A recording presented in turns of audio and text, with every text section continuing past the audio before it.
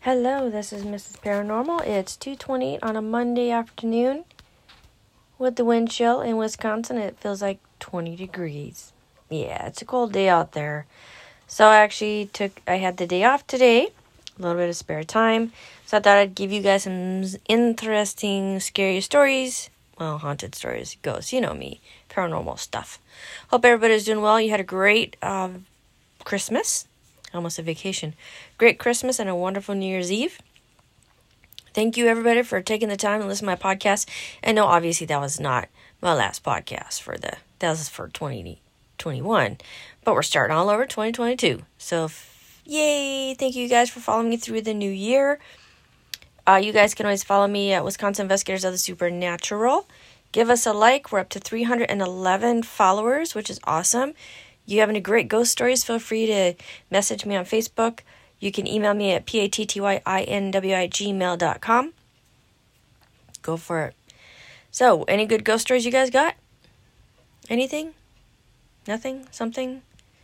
Come on, you guys can share with me. There's one guy named Curtis who shares stories with me all the time.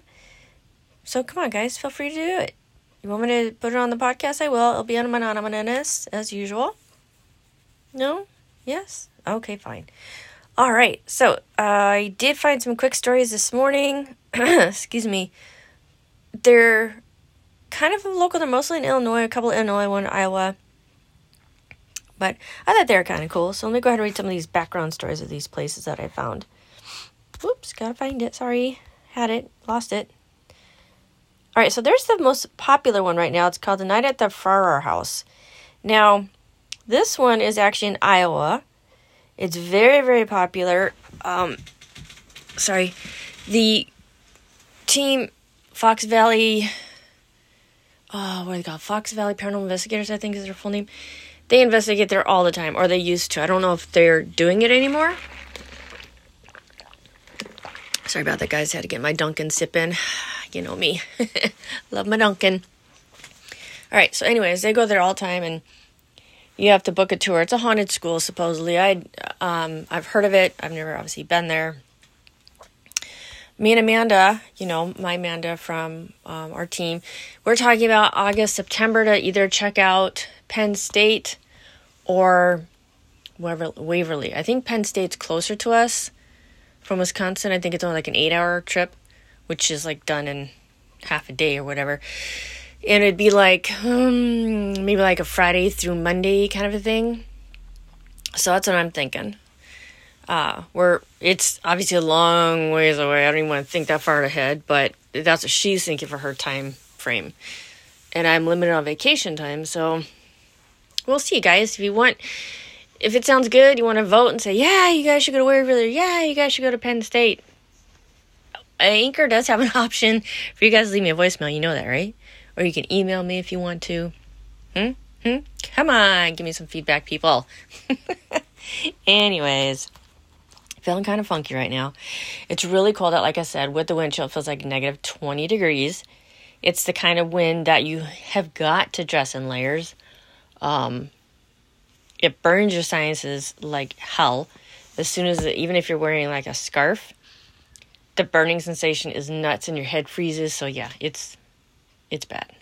So that's why I hate January. I mean, honestly, January is the coldest month, I would say, for Wisconsin and other states. Then you get February, and then you get more snow, But January just freaking, oh my God, guys, it's crazy. Let's see.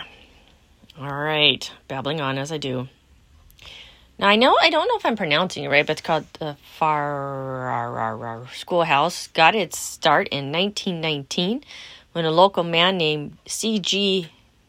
Gedze agreed to donate 6 acres of his farm for a new school that would merge all of the area's rural one-room schoolhouse under one roof as Washington Township Consolidated School District. The cornerstone of the building was laid in 1921, and the school was dedicated a year later, April 1st, 1922. A grand celebration with food and live music was held, and hundreds attended from all over the countryside. Although not all were pleased with the new building and its $100,000 price tag, one disgruntled citizen refused to attend the celebration, calling it a monument to the arrogance and vanity of the school board. With its boiler-heated electric lights and indoor bathroom facilities. Are you kidding me? They didn't want that kind of improvement? So it's got to be one, right? The school operated for many years, although enrollment steadily declined with the shrinkage of the nearby towns. The town of Farrar was eventually absorbed into Maxwell, Iowa, and a decision was made to close down the school. On May 3rd, 2002, not that long ago, another grand banquet was held in honor of the school and its alumni, and the schoolhouse closed its door for the last time. The old school sat empty until December 2006, when Jimmy and Nancy Oliver purchased the building. It became their home, with hopes of slowly restoring, the school to its original appearance and layout. But they soon found out that they were not alone in the schoolhouse. They soon discovered, with decades of students and employees already knew that the school was haunted, there were long-time reports of mysterious voices, slamming doors, phantom footsteps, and shadowy figures that appeared in the hallways and stairwells that inexplicably vanished. At first, the Olivers dismissed the strange happenings, but they soon became too eerie to ignore. One day, Nancy became unsteady on some stairs and felt a solid hand on her shoulder that helped her catch her balance. She turned to thank her husband for help, to find that there was no one there. Since that time, the Olivers and the others have had many other weird experiences. Visitors have told many strange stories about the school, including disembodied voices, phantom footsteps, knocking, tapping, ringing sounds as cries and yells, and even laughter, and even a sighting of a full-blown apparition. So that's kind of neat, right? That's a Farrar house, and again, I've known of it. It's in Iowa. That Team Fox Valley, they've gone out there a few times. So that's a... Oh, here's one, the old Baraboo Inn, guys. Now, what's funny about this story, I have to tell you, is that me and Amanda were looking for places that we've been wanting to investigate, and I had mentioned to her a couple years ago, you guys, now this is going like back 3 or 4 years ago, before the Baraboo was as popular as it is now. Okay? It was there, but it wasn't really known, that kind of thing. Now that freaking place is beyond popular. It's been on the one of those ghost channels, travel channels, so it's freaking crazy how the place is literally blown up. The only thing I don't really care for is that you can drink prior to investigating. I'm not really cool about that. Because if you've ever been in a public investigation, and there's been people drinking, they get giggly and, oh my God, and they get stupid, honestly, you guys. So, that's the only thing I don't like about it. That's why I'm kind of holding back. But anyways, me and Amanda were talking about that place freaking, 3 or 4 years ago, maybe? Now look at it. It's freaking gone crazy. So, all right, the old Baraboo Inn. Wisconsin. It's in Wisconsin, yes. It's infamous history and mysteries and hauntings, dating back more than a century and a half to its day as a tavern, brothel, and weekend hangout for Chicago mobsters like Al Capone. Yeah, you've seen on the Travel Channel, see? And even the Food Network. I didn't know about that one. But now you can discover it. It's really haunted yourself. And they talk about how you can join for the investigation. Here's the story of the background.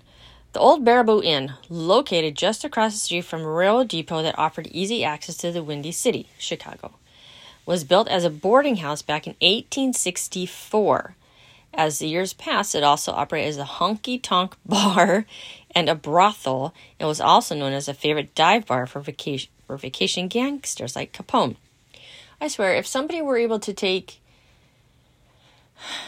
some type of map of Wisconsin and track freaking Al Capone, I swear to God, that man has been in every freaking bar in freaking Wisconsin. I swear to God, he's gone anywhere from Milwaukee, Sheboygan, freaking Baraboo, which is in, I just forget what city they're in, to Plymouth, Wisconsin, to Falls. I mean, this Al Capone dude, which we all know who he is, has been everywhere out here.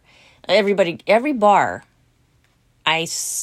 pretty sure any bar you go into, there's even Al Capone's. There's 2 Al Capone's. One in Manitowoc, it's an Al Capone's bar. And there's another one way out in the county.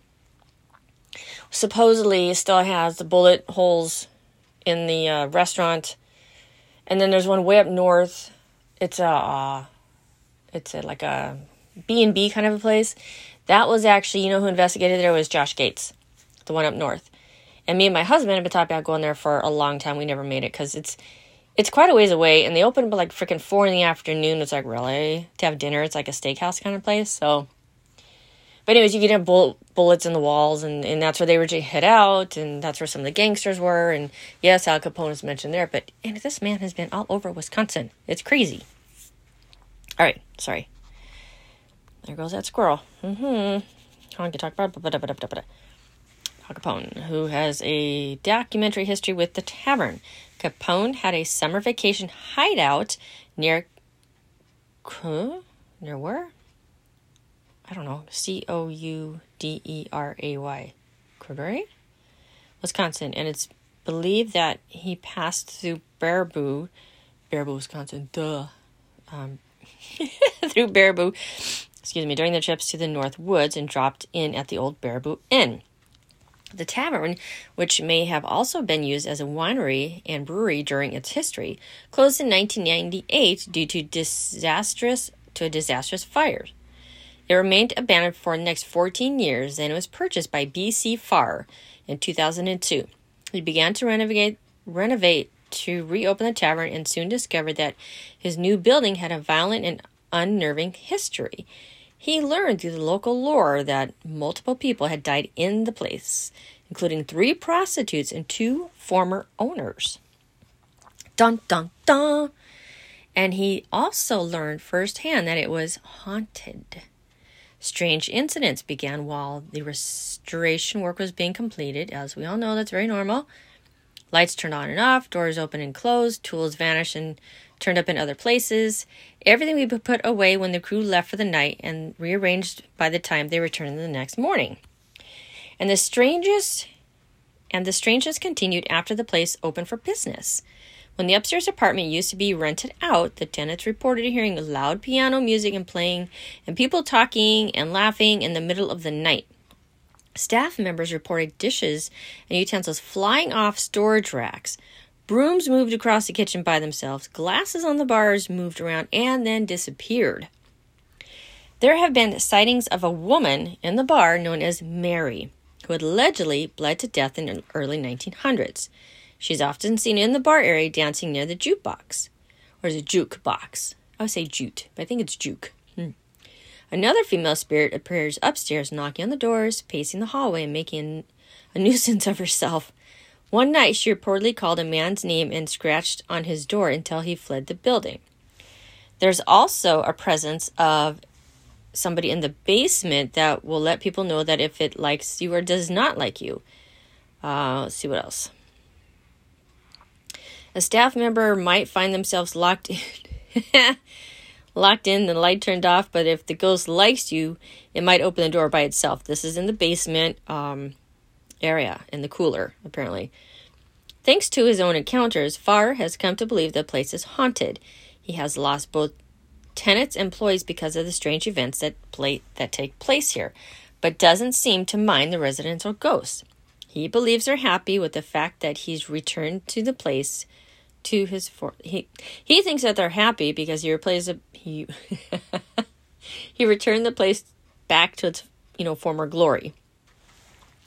So this is actually very popular. If you guys have not heard of the Baraboo Inn, it's very, very popular. It's all over the place. What else do we got here? What else? They've got some good stories. I've missed this website. I haven't read from this website in a long time. I just gotta find. Here we go. Baraboo Inn. What else do we got? Edinburgh. We know Edinburgh. I try to find something I don't know of.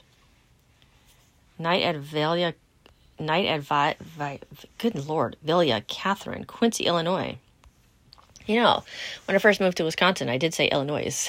Just so you know, I did have that S on there until somebody corrected me. Said, Patty, it's Illinois, not Illinois. Then why is the S there? Drop it, right? Okay, sorry. All right, so Villa Catherine, built on the high bluffs overlooking the Mississippi River, this Moorish castle was created by an eccentric millionaire named George Metz, who abandoned the house after the death of his only companion. Aww. The end. Kidding. Did you guys really think I was done doing the paranormal podcast when I put that on my last podcast? Did you really think that? Aw, I would never leave you guys. Just like I know you'd never leave me, right? Right. Okay. All right. For years, the house stood as a tribute to the one man's dreams of bringing the exotic regions of the world to a small river town of Quincy. Quincy, Illinois. Okay. It became a museum for all of the exotic wanderers, souvenirs, and furnishings that the Metz brought back from his travels to the Middle East and Africa. The castle captured the imagination of the townspeople and of reporters who wrote, wild stories of the wealthy Metz, a man so rich that he never worked a day in his life, must be nice, and traveled the world instead. Speculative tales were written about Villa Catherine, the origins of the house's name, about Metz himself, the mysterious owner of the bizarre house. I wonder if you could do tours there. That'd be kind of neat. In time, the house was abandoned and fell into a state of decay. Aww. Its strange history added fuel to the weird stories about the house, where now only the ghosts of the past still dwelled. Villa Catherine, the current tenants of the place can assure you, is haunted, but it's a ghost unlikely any that have most ever encountered before. Construction began on the usual house in the 1900s, and the stories of the oddity began to spread through newspaper stories and local gossips at a short time later. The favorite story seemed to be that Metz built the house in mourning of a lost love.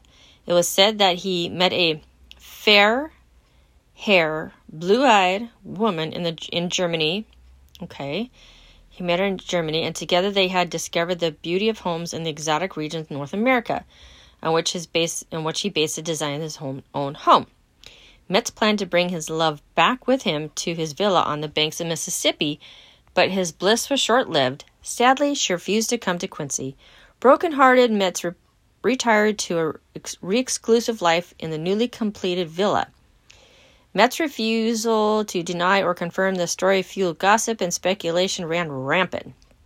But little record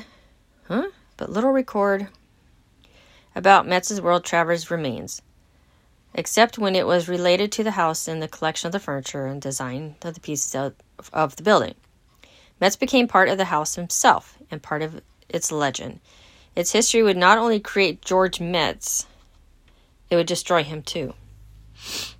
Metz lived at Villa Catherine as a bachelor for 12 years, during which he wrote, "There was never a slightest hint of scandal, although the exotic structure inspired many grotesque stories."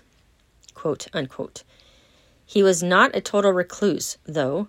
Friends often visited him, and he even hosted a wedding in 1904. He had many friends. However, his only constant companion in the house was his beloved dog Bingo. Aww. Brought over from Denmark by the Metzes after one of his trips. Bingo was a 212-pound Great Dane that was rumored to be the largest dog in America. Metz had a special edition built for the dog off the kitchen. When Bingo died, he buried him on the grounds of the estate. Forced with the loss of a longtime friend, a cloud descended over Metz's dream, plunging him into the terrible depression. Out of fear of his safety and because of his age and his ability to climb stairs and care for the house, Metz's relatives urged him to sell the place. Finally, in 1912, he did. One day, a visiting couple who professed a great interest in the house prevailed on him to sell to them. Their enthusiasm convinced Metz that they would be the ideal occupants for the villa, and he sold the house and all of its furnishings to them. Little did he know that the buyers were actually agents for the Alton-Quincy Interturban Railroad, who planned to tear down the house and build a rail yard on the site. What? Word got out and vandals descended on the mysterious house and carried off the decorations and furniture, turning the place into ruins. Aww. Metz returned to the home one more time in 1913 with a reporter from St. Louis. St. Louis? The house was overrun with vermin and birds. The tinted walls were stained and destroyed. That's terrible. And what little furniture remained was shredded. He left it, vowing never to return to this ruin again.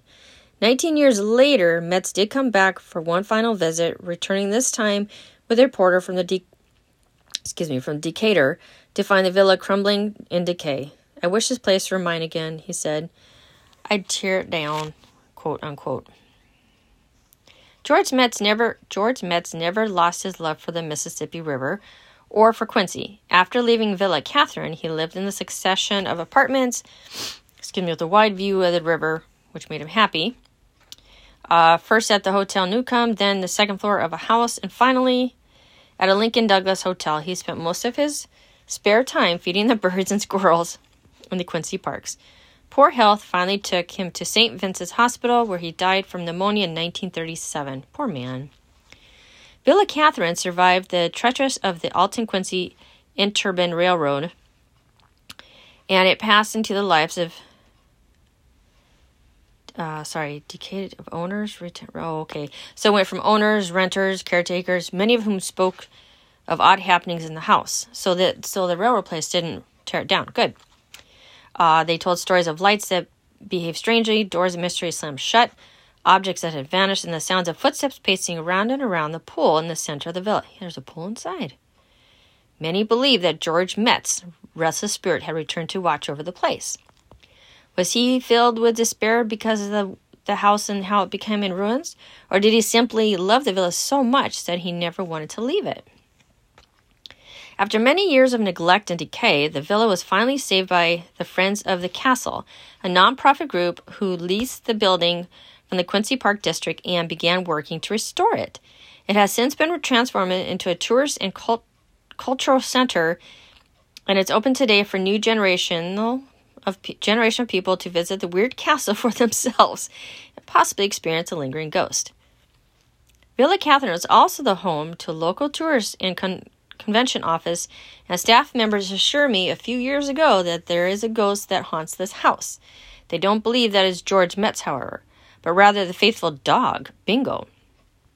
No one knows how or why he stayed behind in the villa after death. Perhaps it was George's Metz enduring the affection for the dog that kept him from passing on to the other side. Whatever the reason for his presence, staff members have often reported hearing clicking of Bingo of his toenails on the tile. They have often heard the sound in the quiet of the afternoon in or early evenings after visitors have departed for the day. Well, that's kind of neat, right? Those are cool stories. What else do I got? Is this fun? This is fun. Oh, let's see. All right. Oops, did it again.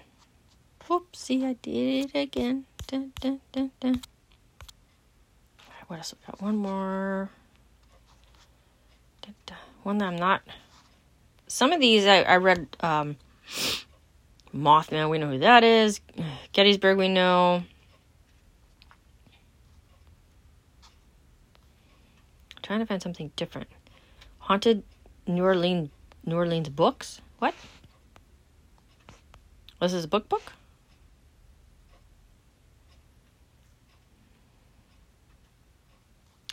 I think that's like a book to buy a book kind of a thing. I think. We don't want none of that. Oh, let's see. What do we got here? Well,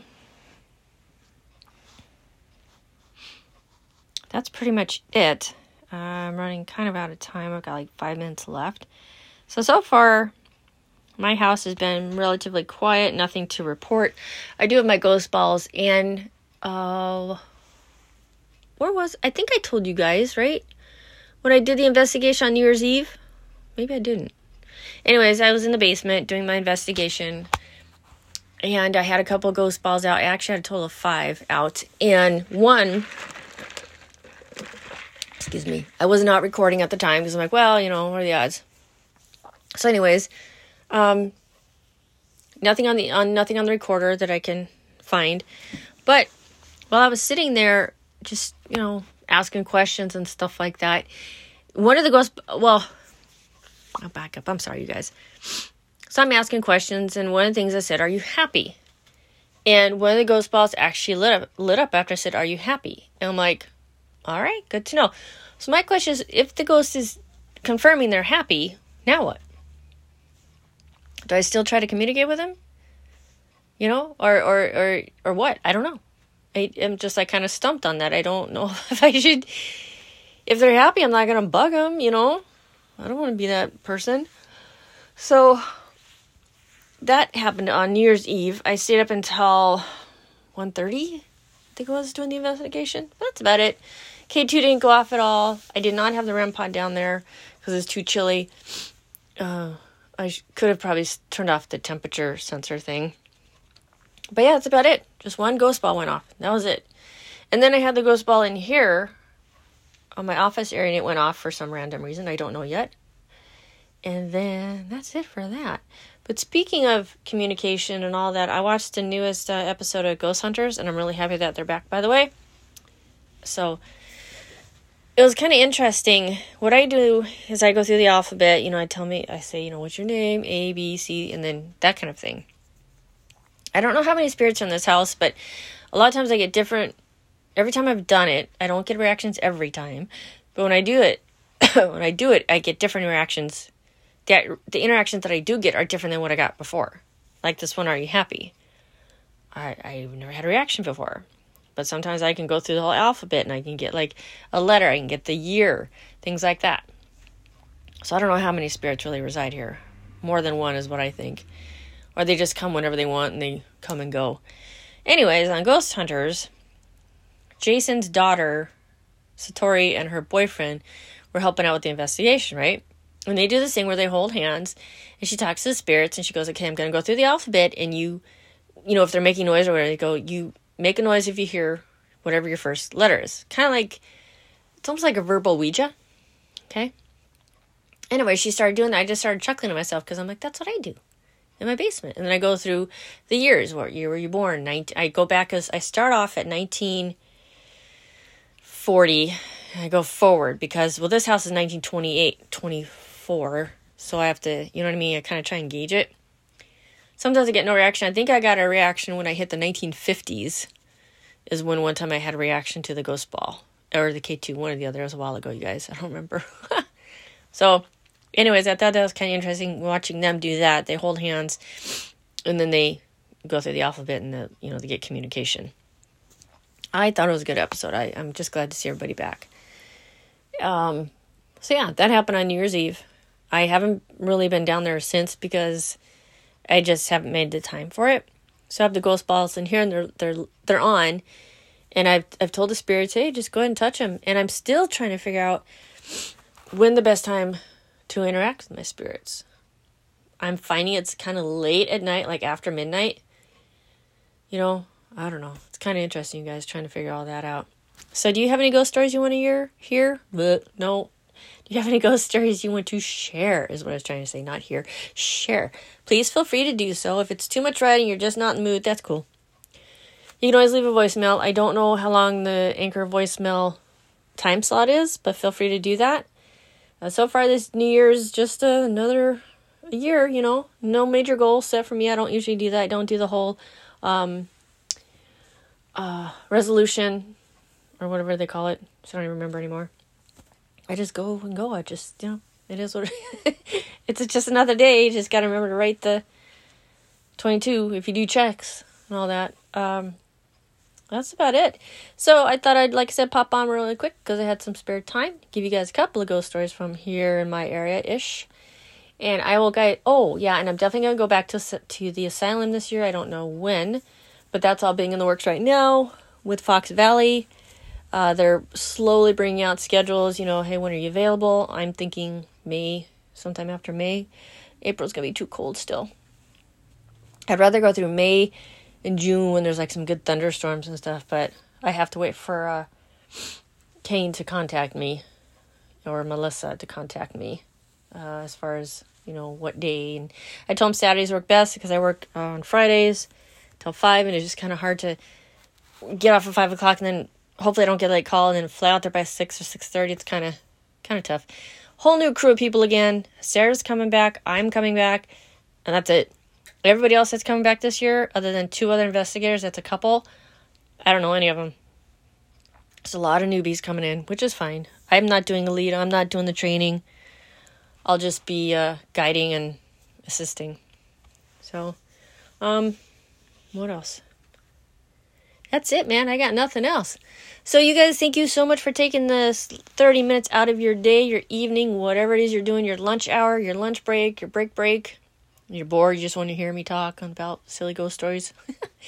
Thank you so much. And feel free, to communicate with me. If you don't want to, you just want me to keep talking, then I will do that. And Curtis, you know who you are, and thank you so much for the most recent one with the railroad.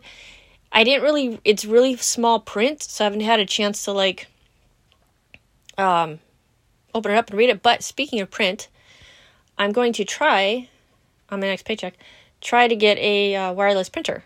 Why? So I can print stories out, maybe, things like that. Or if you guys have any photos you want to send me, of like, oh, I've got this. Now, I'm not 100% on the whole orb thing, just so you guys know. I'm not 100% on the orbs. I've never been. I'm not really big on that. So if you have an orb, yes, I'll take a look at your pictures. If you guys have any photos, you can send them to me. I am a experienced paranormal investigator. I almost said paranormal photographer. Paranormal investigator.